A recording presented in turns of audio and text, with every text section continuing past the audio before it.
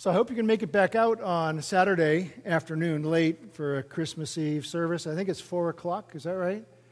4 o'clock sound good? So that'll be fun. Get together on Christmas Eve and worship the Lord. And then, of course, next Sunday, we're right back here in the church and worshiping the Lord Jesus Christ. Maybe some crying children around. It's Christmas morning, but we'll be worshiping the Lord. And, of course, it's the best thing for them as well. Well, I want to invite you to take a look at Christmas with me from the New Testament. Again, take your Bible and open up with me to the Gospel of Luke, chapter 2. Luke, chapter 2. While you're doing that, let me open up kind of my discussion this morning by calling to remembrance somebody out of American history, Thomas Jefferson. On April 11th, 1823, 3 years before he died, Thomas Jefferson, third president of the United States, wrote a letter to John Adams, second president of the United States, in which he discussed Jesus Christ. Already known for his denial of Christ's miracles, Thomas Jefferson predicted the collapse of all belief in the virgin birth of Jesus Christ. He wrote this to Adams. He said, quote, "The day will come when the mystical creation of Jesus by the Supreme Being as his Father in the womb of a virgin will be classed with the fable of the creation of Minerva in the brain of Jupiter. We may hope that the dawn of reason and freedom of thought in these United States will do away with all this artificial scaffolding and restore to us the genuine doctrines of Jesus, the most respected reformer of human errors." The reformer of human errors. Actually, that's exactly how Thomas Jefferson viewed himself. That was his role, as he saw it, was to correct human errors. Like when several years ago, I was driving home with the Christmas tree on the top of the car, and I pushed the button to raise the garage door. And, of course, all the kids were there to see this. And there was a second car behind me filled with wife and kiddos as well. And I had the Christmas tree with, of course, the trunk facing forward. And as I went into the garage, I had completely forgotten that I had a Christmas tree on top. And so the trunk of that Christmas tree hit my garage door, the one that goes up, and smashed it in. And the sound was phenomenal, and all my kids let me know of it just because they're so kind and want to be sure that I remember that they remember their father. Errors, like Jesus came to fix errors. I don't know if he was an official scorer or not. But you see, if there's no virgin birth, then we are of all men to be most pitied. Then there's no rescue from our original sin. There's no sinless atonement. There is no resurrection. The virgin birth is suited to our needs to be cleansed from our guilt, inwardly washed inside by atonement, not by mere words, not by philosophies.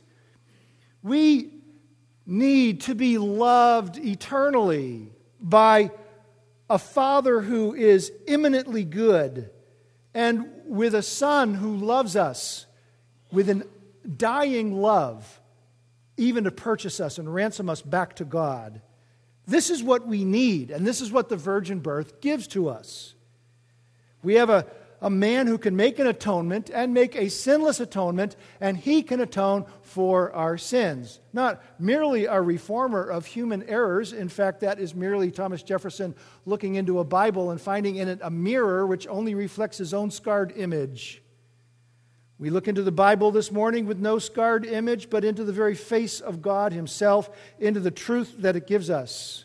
In chapters like we're looking at this morning in Luke chapter 2, give us the background to the virgin birth so that our faith rests on facts, not on theories and not on intelligent men making up for us what we ought to believe in their own endeavors to get us to believe in myths. And what Luke does here is it's wonderful. He weaves together a world history with a personal history of two different people, Mary and Joseph. So this will be great. Let's launch right into it. You're going to get these two things going back and forth, the world history at the time and then the personal history of Mary and Joseph. Look at verse 1. Now in those days, a decree went out from Caesar Augustus that a census be taken of all the inhabited earth.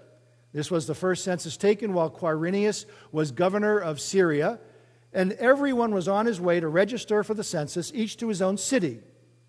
Joseph also went up from Galilee, from the city of Nazareth to Judea, to the city of David, which is called Bethlehem, because he was of the house and family of David, in order to register along with Mary, who was engaged to him and was with child. While they were there, the days were completed for her to give birth, and she gave birth to her firstborn son, and she wrapped him in cloths and laid him in a manger because there was no room for them in the inn. So the world history kind of comes in first in order to set the main stage. And you have, first of all, mentioned back in verse 1, someone that you might or might not be familiar with, a guy named Caesar Augustus. This man was the very best and the very greatest of all the Caesars. His career as the emperor of the entire, widespread Roman Empire began about 4 decades before this, when Julius Caesar, his uncle, was killed. Julius not having any sons, they looked instead to a nephew, a powerhouse of a young man at 18 years old named Octavius. And he did so well, he was such a great emperor, as they went on, they actually renamed him Augustus because he was so august. It was a way to honor him and almost divinize him, but not quite. Other emperors coming in later would expect that, men like Nero and Domitian, men like that, but not Caesar Augustus. He was actually kind of for a political figure, kind of a humble guy, kind of the Donald Trump of his time, frankly, but he had his own manner, and he really was a very successful Caesar, measured by how peaceful he made the known world at that time. He was an amazing man with amazing strengths and actually an excellent Caesar from the political perspective. Now it's 36 years later after he becomes the emperor, when you're reading here, when he makes this decree, as it says in verse 1, that all the inhabited earth, and by the way, that just tells you the power that he has. He can make a decree that a census be taken of all the inhabited earth. By the way, that refers to the Roman Empire. They actually knew that there were a lot of people who lived all over the rest of the world, but to them, the inhabited world is us. Kind of like the ugly American who goes overseas, and he goes, oh wow, there's actually people who live in the world besides United States citizens. The idea was, hey, if anything that's important, it happens in the Roman Empire. Come on. And so that's the idea here. Luke is using a word that everybody would have understood, the inhabited world. It wasn't meaning South America and China. It was just the Roman Empire because, hey, if there's anything important going on, that's kind of a Roman-centric view of the world. If you don't live there, it's almost like you don't matter. The idea being kind of in a popular sense. So when was this? Well, in verse 2, it says that this was the first census taken while Quirinius was governor. It was in those days, as it says in verse 1. In those days. The days of what? The days of Mary's pregnancy. The days of Elizabeth's pregnancy. And you see all that when you read chapter 1. And so Luke is kind of wrapping it all up and saying, in those days, when Mary was pregnant through the Holy Spirit, and had been announced by Gabriel, by coincidence, the most powerful man on the earth made a decree. A dogma is the word. He made a dogma. It's like an executive order. He made an order that a census be taken, and the idea is pretty simple. How many people can we tax and how much money can we raise? Now, he did a bunch of these, and he also made all kinds of other decrees. For example, a decree could be made to have a particular people, all of them move from one region to another region. And it didn't matter what they felt or thought about it, they had to go. Or, like around other parts of the Roman Empire, when you need more soldiers, what do? You make a decree that everybody from this region, all males, 16 to 20, must immediately be enrolled in the Roman army, unless they have a medical exemption. So he could do this. This was the kind of power that he had. There was no one to challenge him. Even the Senate, which had kind of raised up against Julius Caesar, had by this time entirely allowed Caesar Augustus to make his own laws, make his own will, make his own decrees, and everything has to happen according to what he says. So here he is. And by the way, if you want to kind of measure the joy that these decrees that Caesar made, just think in your own country of how much joy there is when the president makes an executive order. Everybody loves it, right? Everybody's so happy. Oh, thank you so much. Yes, we're so grateful that we have to pay more taxes. Thank you so much. It was even worse than that. Because after all, there was no appeal. You couldn't even debate it. Debate was itself a form of insurrection. So here he comes then with the executive order, this decree for the registration of all provincial citizens for the purpose of assessing taxes. They try to figure out how many people live in the land, where do they live, and let's figure out how much we can tax them. This particular decree that's mentioned here in verses 1 and 2 demanded every Israelite to go to their tribal city to register with the government, their names, to pay up and then go back home. Now, Augustus did at least 2 of these during this period of time, and Luke is careful in verse 2 to specify which of these it is. He says in verse 2, this is the first census taken while Quirinius was governor of Syria. Well, that certainly helps us locate more specifically on the time. Quirinius ruled Syria twice, once from 12 to 4 BC, and then once from 6 to 9 AD. And so what that does then is it places Jesus' birth in the first of those regions, somewhere between 12 and 4 BC. And 12 is way too early. 4 is almost a little bit too late.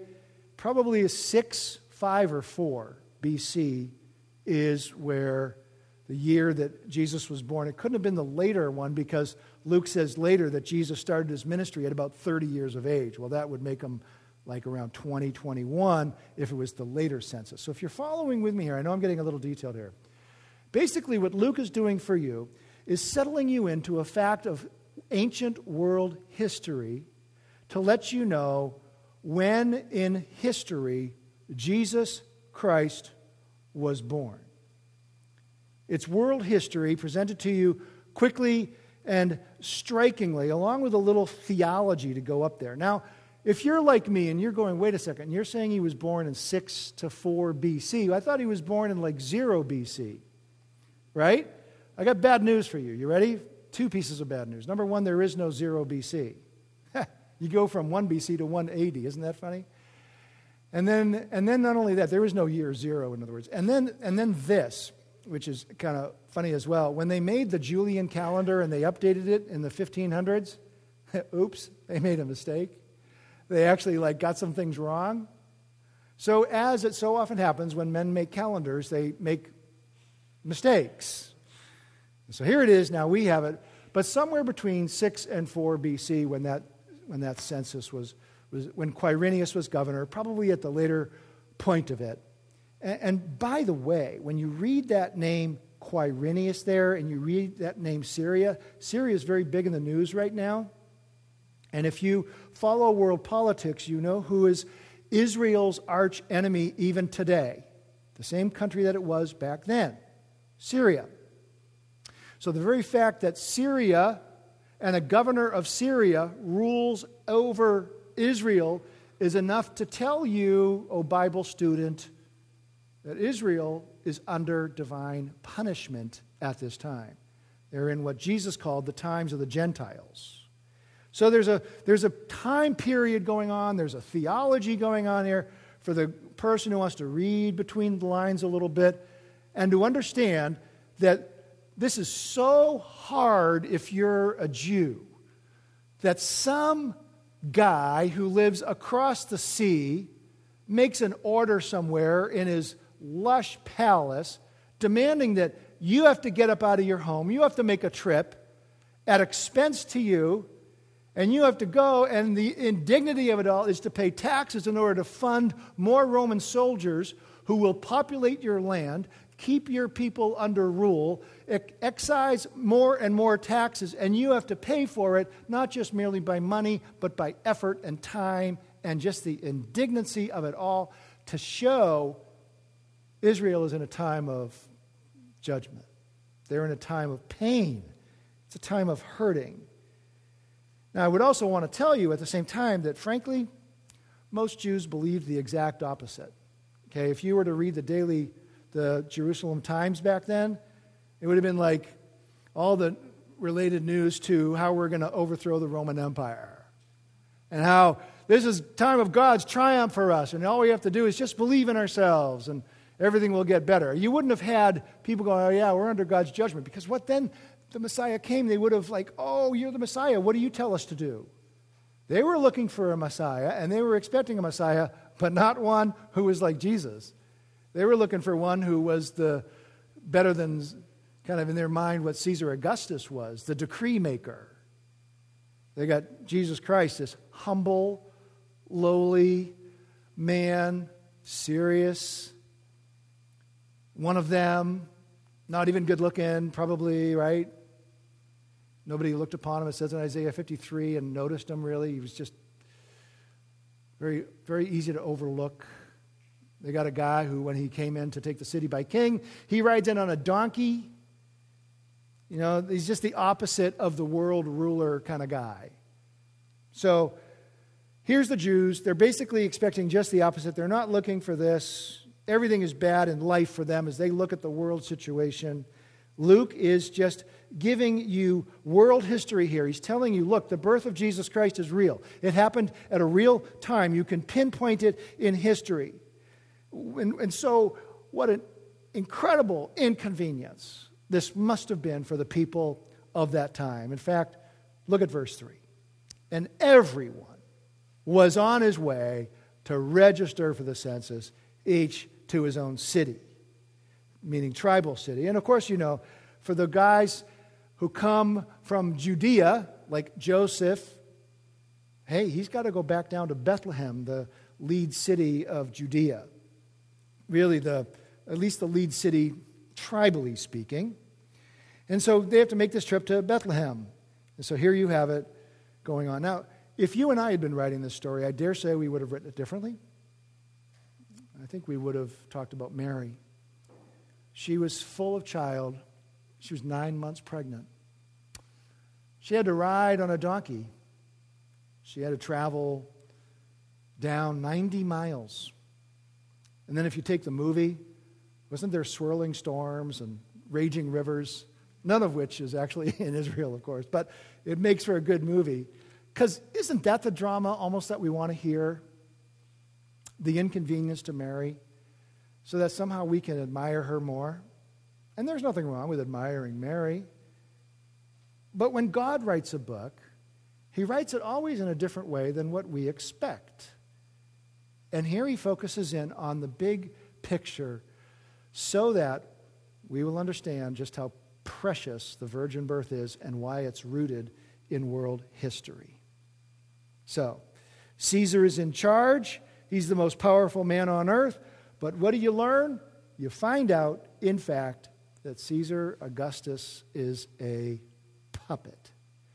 The little strings, the invisible strings that move his heart and move his mind that led him to call for a census are pulled by the sovereign in heaven. It's God's little puppet. He's God's little Caesar boy. And he does whatever the Lord tells him to do. Before Luke wrote this gospel, he actually had a sit-down interview with Mary. That's how we know so much of the detail. He did an interview with Mary. He could have brought out all kinds of detail on that interesting trip, but he chose not to. Instead, he chose to show you that God rules over the rulers of the earth to make them do his will. Because where is Jesus expected to be born? Well, that's where Mary lives. Where? Nazareth, up in Galilee, where they grow up. But what happens? God pulls a string, the puppet speaks and says, let everyone go to his own city to be registered. In great inconvenience, at 9 months pregnant, Mary and Joseph take the travels 90 miles south down to Bethlehem in order that God might fulfill the ancient scripture that says the Messiah gets born in Bethlehem. That's how God works. Invisibly, majestically, but for him to pull the string on the world's ruler is no different than making the sun rise in the morning. All the same to him. Easy. And let us remember that God establishes governments and their rulers. He uses them. He controls them. He uses their pride, even if they think they're huge people in influence. He uses things that they think are of their own doing, all in order to accomplish his own purposes, even when they aggravate everyone who lives underneath them, which of course is pretty much everybody. And so the idea would be that, oh my goodness, what's the important thing today? Well, there's a new president coming in. There's an old president going out. That's what's really important. Not really. Not really. The virgin birth is incredibly more important than either of those things. You ever read a book on the virgin birth? You ever heard a sermon on it? I hope you have. It's so incredibly more important than the presidency and the world rulers and the present situations that are going on in the world. But one thing for sure, you take this away right at the beginning, God definitely controls all of human life, from the great, like Caesar Augustus, to the small, like Mary and Joseph. He owns it all, he rules it all, and it tells us that, frankly, apart from Jesus Christ, world history has no meaning, it has no significance, it's unimportant. Where is it going? Nowhere. Frankly, the world around you is so much this morning and this week about celebrating. Really. We celebrate Jesus Christ. We don't celebrate world history as if somehow there's a natural progression to everybody getting more money and more happy. And we're going to be winning all the time. All the time. And you're going to say to me, I can't take the winning anymore. Are you kidding? In a cursed world? I'll tell you what.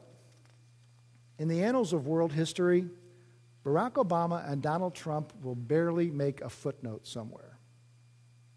Jesus Christ, on the other hand, is the owner of it all. He takes it all. He comes back. He puts it in his hand and he stuffs it in his pocket and he walks away. World history. He's coming back in the not too distant future, and he's coming soon.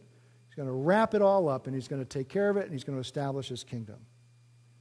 Amen. So that's the first three verses. The first three verses is world history. Just remember what everybody was talking about back then. What was the big news? The decree by Caesar Augustus, his brilliance and the fact that he could establish cities, move troops, win battles, and all the amazing things he could do. What was really important? God was pulling the invisible strings on his little marionette puppet in order to establish the virgin birth of Jesus Christ. So let's go from the world history now, as Luke transitions now into the personal history. And note this, we normally think of the personal history as who's the hero of Christmas? Mary. She's the one who gives birth, and the cold and the rain and the storm and everything else. But look at how Luke starts it in verse 4. He doesn't start it with Mary. He starts it with Joseph. So join me in verse 4. Joseph also went up from Galilee, from the city of Nazareth to Judea, to the city of David, which is called Bethlehem, because he was of the house and family of David, in order to register along with Mary, who was engaged to him and was with child. You get these names in these verses. Names like Joseph, place like Judea, a man's name David at the end of verse 4. And you're starting to get tied into God's ancient promises. But they're now being drawn specifically to a common guy named Joe. He's just a common Joe. God never made promises to Joe. God made promises to David, King David, 1,000 years before. That's what's being referred to here. Let me read you that promise out of 2 Samuel 7. This is the promise that's being spoken of. God says to David, "When your days are complete and you lie down with your fathers, I will raise up your descendant after you. He will come forth from you, and I will establish his kingdom. He will build a house for my name, and I will establish the throne of his kingdom forever." Man, a forever kingdom. You compare Caesar Augustus, who is now kind of a footnote in history, or any U.S. president you want to choose. Compare that to a forever kingdom, and you now have your proper perspective. Now, in these verses, we aren't told if Joseph believes that the promise that had been made to David was being fulfilled, partially fulfilled. Was in any way, did Joseph know that by going down to Bethlehem that in some way there was something special going on? Did he know that? We're not told in these verses. But we know that he had faith in God, to believe in God for even the impossible. For after all, his betrothed, Mary, was pregnant. And any guy's going to think the worst of her. But God had revealed to Joseph in a dream, back in the Gospel of Matthew, we know this, to take Mary as your wife. And don't be afraid to do it, Joe. Well, he does. He betroths her, and he's going to marry her. And when she gives birth, she's going to be his wife. She's not going to be left alone. So here he is taking Mary with a child not of his own, all based on a dream, which, by the way, you forget dreams, right? They start to lose kind of their meaning. You forget them. You have a dream, you tend to forget it even within an hour. You can certainly doubt yourself when you have a dream, but you don't see that either in Joseph. And so now here it is, months later, and strange, is it not, that Mary, who is almost due, and the whole ruler of the world, you're thinking about if you're in Joseph's shoes, here's the ruler of the whole world, Augustus, making a decree that's personally affecting me, and here we are being forced to go, of all places, down to Bethlehem with Mary 9 months pregnant. And God is having them travel this, therefore, 90 miles south. So you see, here's the question to ask, since Mary is betrothed to Joseph, and it's this: why did Mary have to go? She didn't have to. She's 9 months pregnant. All you have to do is take the head of the household to go down. That's what the decree was about. You don't have to bring all your wife and kids. That's onerous on a lot of people. No, the head of the household has to go down. He has to register his household, and he has to pay a certain amount depending on the size of his household and his holdings. Joseph was probably poor as a church mouse. He didn't have much. I don't know, was he thinking, well, I don't want to leave Mary alone? But she would have had family at least somewhat nearby, no? To help her when the birth came. Certainly if you're thinking, well, what's the wisest thing to do for this little baby who's about to be born? It's not to take Mary out on a 90-mile cross-country journey on a mule, right? Of which she probably walked a good deal. Like, that's the best way to take care of your 9-month pregnant fiancé? I don't think so. Why did Mary go? In the Roman government, they don't care. Joseph isn't responsible for Mary. They're not married yet, so they wouldn't have required Mary to go. He could have just said, look, she's betrothed to me. I'm paying for her, and they would have been just great with that. So why did Mary go? There's only one logical answer when you think about it this way. It is that Joseph did believe the promise of the Old Testament prophet Micah, who wrote that there's going to be someone born out of you, O Bethlehem, whose goings are from of old, from even eternity. This promise was not hidden in a side room. You grow up in a religious culture, and a lot of people know John 3:16, including many non-Christians, because it's just so popularly spoken. It becomes part of the culture. There are certain things that become popular from religion and culture, and the birth of the Messiah being in Bethlehem is one of those things. So well known was the prophecy out of the book of Micah that the people, by the time Jesus was now in his 3-year ministry, the people used it to criticize him. They didn't know. They assumed that he had grown up and been born in Nazareth. But he didn't. They didn't know that he had been born down in Bethlehem. In John chapter 7, listen to this. Some of the multitudes were saying, "This is the Christ." Still others were saying, "Surely the Christ is not going to come from Galilee, is he? Has not the Scripture said that the Christ comes from the offspring of David and from Bethlehem, the village where David was?" So there arose a division in the multitude because of him. And all they had to do to figure out where was Jesus born was to ask him. But they didn't. Instead, they argued about it. All it would have taken was for some simple soul to go up to Jesus and say, "Jesus, what town were you born in?" And you would have had your answer right there, Bethlehem. By the way, this is kind of a good way to handle your doubts about maybe the virgin birth or about other miracles of Christ. Go to God and ask him about it. Go to God and ask him about it. He's very good at helping us overcome wherever our doubts are, if we go to him with faith. See, God works all things. The very, very large, he makes human history swing its pendulum to his own arc. But he also works in the small as well. Individual affairs and global affairs are all alike to him. All of it to him is infinitely understood and managed. I say that to you to introduce to you to verse 6. Notice how it's written here. Verse 6, look there. While they were there, the days were completed for her to give birth. I love the way the King James puts it. The days were accomplished. There's a passive language in verse 6. Are your days ever completed? You don't say that, do you? The days were completed for me to go to work. No, you don't talk that way. It's too lofty. It's too high. You go, "Today I went to work." "So, where did you go to school?" "Well, I went to the University of Connecticut until my days were completed."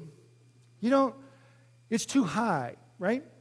This is kind of a divine passivity here. In other words, God was the one managing the days here. The days were completed for her to give birth. The birth that he initiated through the Holy Spirit when he placed the divine Lord Jesus in the womb of a virgin so that she became the bearer of the full humanity and full deity, Son of God and Son of Man. The days were completed that had been initiated and ordained of God. So that's a little key there, is it not?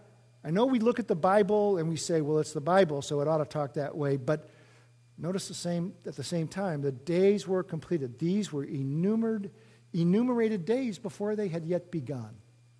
And it was prophesied and predicted and planned that the child would be born down in Bethlehem, and for God to accomplish that while impregnating her up in Nazareth through the Holy Spirit, he had to move them down to Bethlehem. And he did it through the most marvelous of means. Now, if you're a worrier, if that's kind of your thing, your besetting sin, stop right here, okay? There's a lot for you to worry about in this passage. So if you enjoy worrying, if that's kind of your thing, wait, how's going to help this girl? She's down in Bethlehem. Where are they going to stay?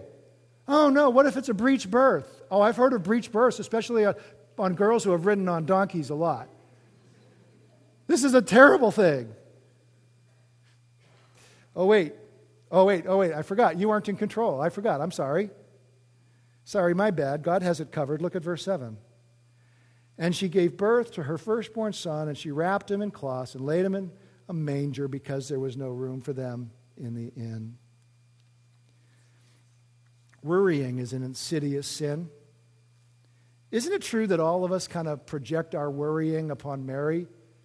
Don't we all assume that when Mary was traveling down on the donkey, she was filled with worry? Because we think that's what I would have done if I was Mary? No. Don't we think to ourselves, man, she must have really been, wondering and pretty scared about what was happening. And I can't but imagine that all those kind of thoughts definitely went through her head more than once, no? So what did she do with them? What did she do with them? Well, she would have to go back in her mind to the fact that the Holy Spirit put this child inside of me. I think I can trust him for this. Can you say, well, the Lord saved me, so I can trust him for this? Whatever you're going through. The Lord rescued me out of my sin, and he took my feet out of the miry clay. I think I can trust him for this too.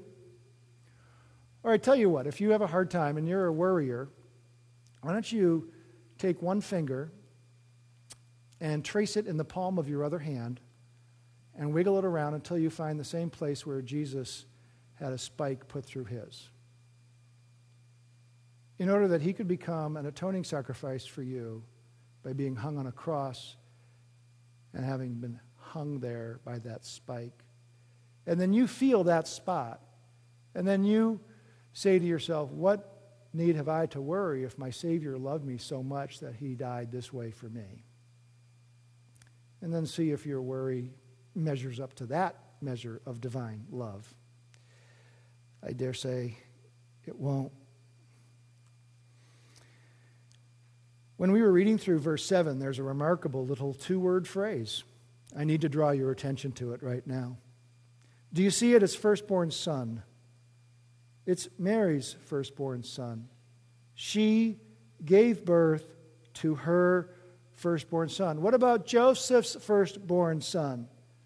Well, I'm sorry, but he's a guy named James. Her firstborn son is Jesus. I mean, the father, in biblical language and in the patriarchal nature by which God has ordained human society, the promises travel down through the fathers. They are the ones who beget. There's a humor there. If you have the old King James, you go through the genealogies. You can even go into Luke chapter 3 in your King James, and you'll see so-and-so begat so-and-so begat so-and-so. Listen, no man ever begat anyone. Women do all the begetting. But it takes a guy to make the begetting happen.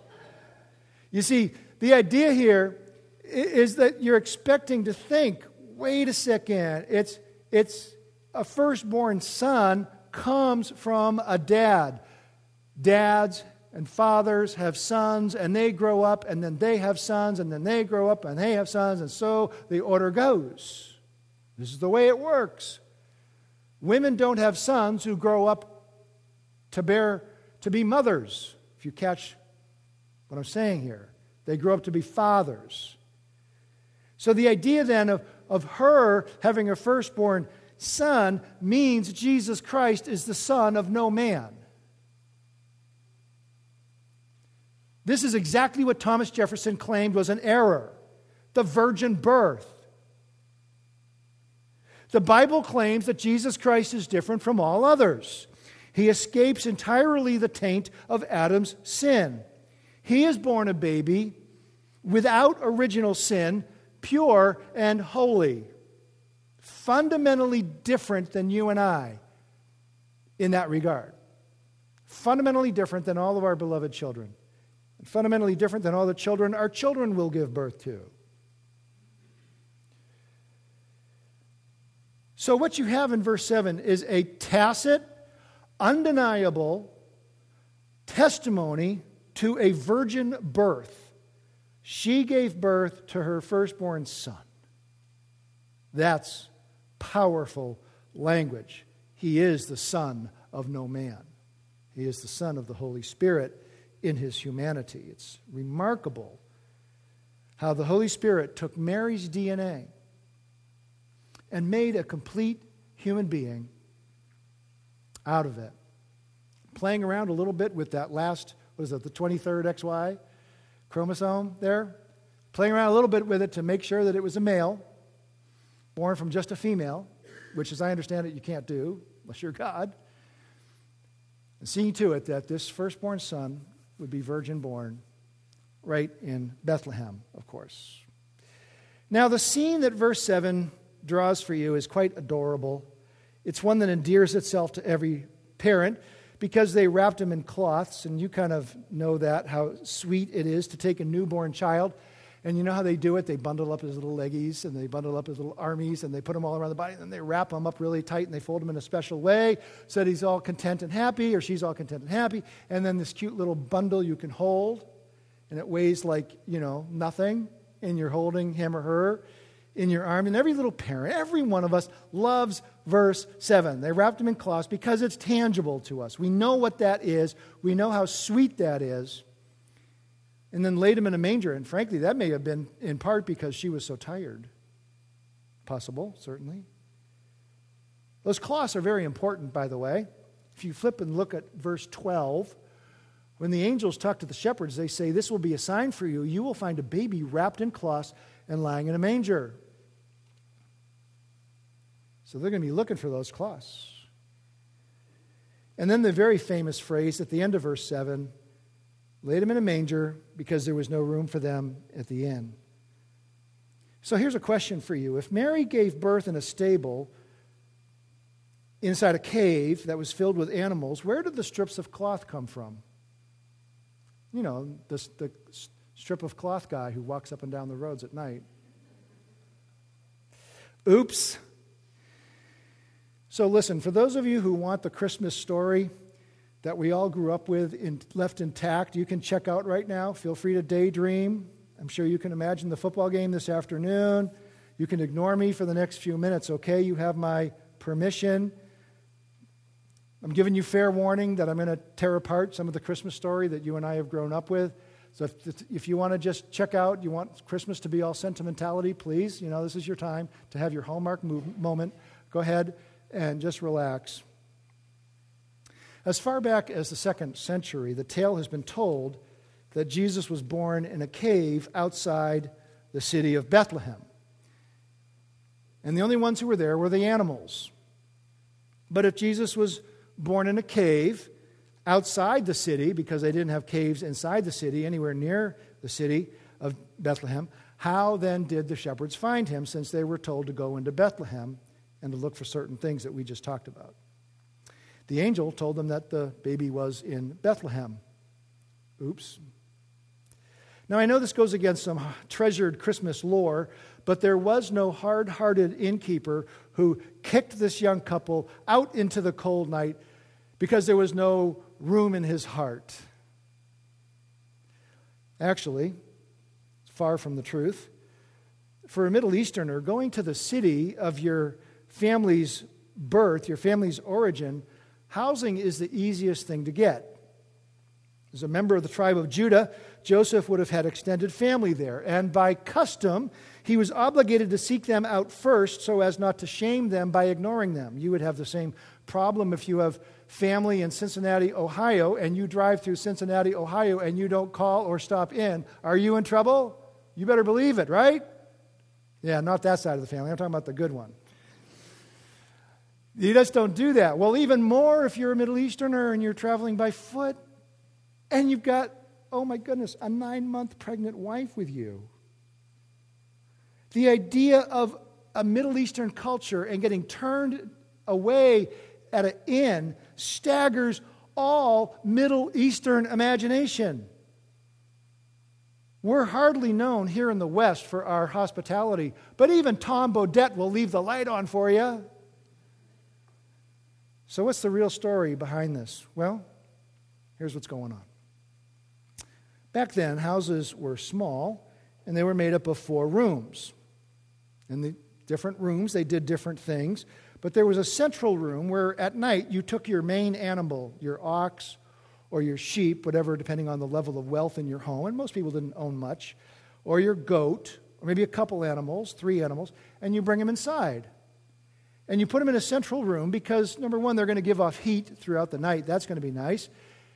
And you keep them there because you don't want anybody to steal them during the night if they're outside. So these animals would provide heat. They're safe. Jesus referred to this. One time he was addressing the Pharisees and he said, "You hypocrites, does not each of you on the Sabbath untie his ox or his donkey from the manger and lead him away to water him?" Because they'd be tied up to a stone manger inside the house. You untie them from the stone manger and you lead them out to feed them water. It's the way everybody did it. Back then you just parked your animal in the house at night, and then first thing in the morning you took it outside, and then one of the kids cleaned up whatever was there from the animal. Actually, they made a specially sloped part of the room that sloped down so that anything the animal did all pooled in one area, and then it would be cleaned out, thoroughly cleaned out so it didn't smell and mess the place up for the entire day. So homes back then, these little 4-bedroom homes, all had a kind of a central room with an open area for an animal or 2 or 3 to be tied up to a stone feeding trough. That stone feeding trough was called a manger. You don't want the animal knocking it over during the night. If it's made of wood, all it has to do is pull on it.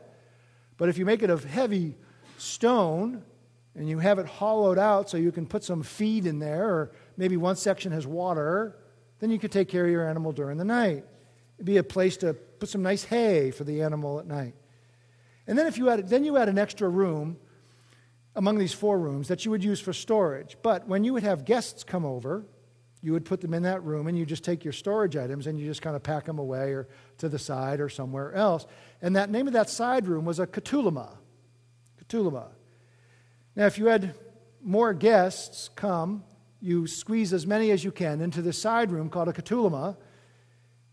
Then you have too many guests. Well, then you kick the animals out of the central room and you put your extra guests in the central room where the animals are fed. You have a full ketulama, you got more guests, you would never turn them away in Middle Eastern hospitality. My goodness, your social stock in town would go down if you ever turned away guests. No way you would ever turn away guests.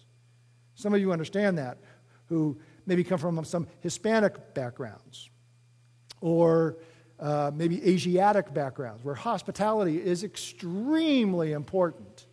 You don't mess with that. It's extremely important. So what do? You move the animals out of the house. You tie them up outside. Hey, if they get stolen, they get stolen. But we got guests. We got to put them up. We're going to put them in the central room where we keep our animals, and we're going to let them stay there. So they kicked the animal out. They took the hay, set up a mattress for Mary, and there, with all the women and all the guys in the side rooms, a woman cries, a baby's born, with lots of people around in a house. They wrap them up in little strips of cloth that would have been readily available, and the shepherds, a couple hours later, simply by asking around in town, "Hey, where's a baby? It's been born. We heard about it." "Oh, yeah, just down the street. Just go there. Just got born. We heard about it." They find the baby, no problem. And so Jesus was born humbly. Look back at verse 7 with me. They laid him in a manger. Now we know why. You would have a stone manger where you kept your animal there in the central room. Because, and I'm going to give you the literal reading here at the end of verse 7, because there was no room for them in the ketulama. That's the word for inn. Actually, the word inn in the Greek is used in another place in the Gospels that ain't this word. This isn't the word inn. This is the word ketulama, side room, guest room. But because there was no room for them in the guest room, they had to put the little baby, they had to give Mary the central room, and that's where she gave birth. And then a little bit afterward, after he's all washed, stripped with cloths, his little arms, his little legs bundled up, they lay him in a stone manger to talk about the humility of the situation. Now, you can check back in if you've been off in sentimental land all this time and you don't want me to destroy. How do we know this is true? Well, the word that's used there for inn is not inn. It's a different word. And it goes completely against Middle Eastern culture. You'd never, ever, ever allow a pregnant woman in a Middle Eastern culture to come and not be taken care of. She would get first preference over everybody. So they lay Jesus in the manger, in the corner, and in divine history, the God who never sleeps, now in his hypostatic union, sleeps for the first time. No wonder one man wrote, "What a wonder it is that two natures infinitely distant should be more intimately united than anything in the world, and yet without any confusion, that the same person should have both a glory and a grief, an infinite joy in the deity and an inexpressible sorrow in the humanity. That a God upon a throne should be an infant in a manger, the thundering Creator be a weeping babe and a suffering man, are such expressions of mighty power as well as condescending love that they astonish men upon earth and angels in heaven." Let's pray.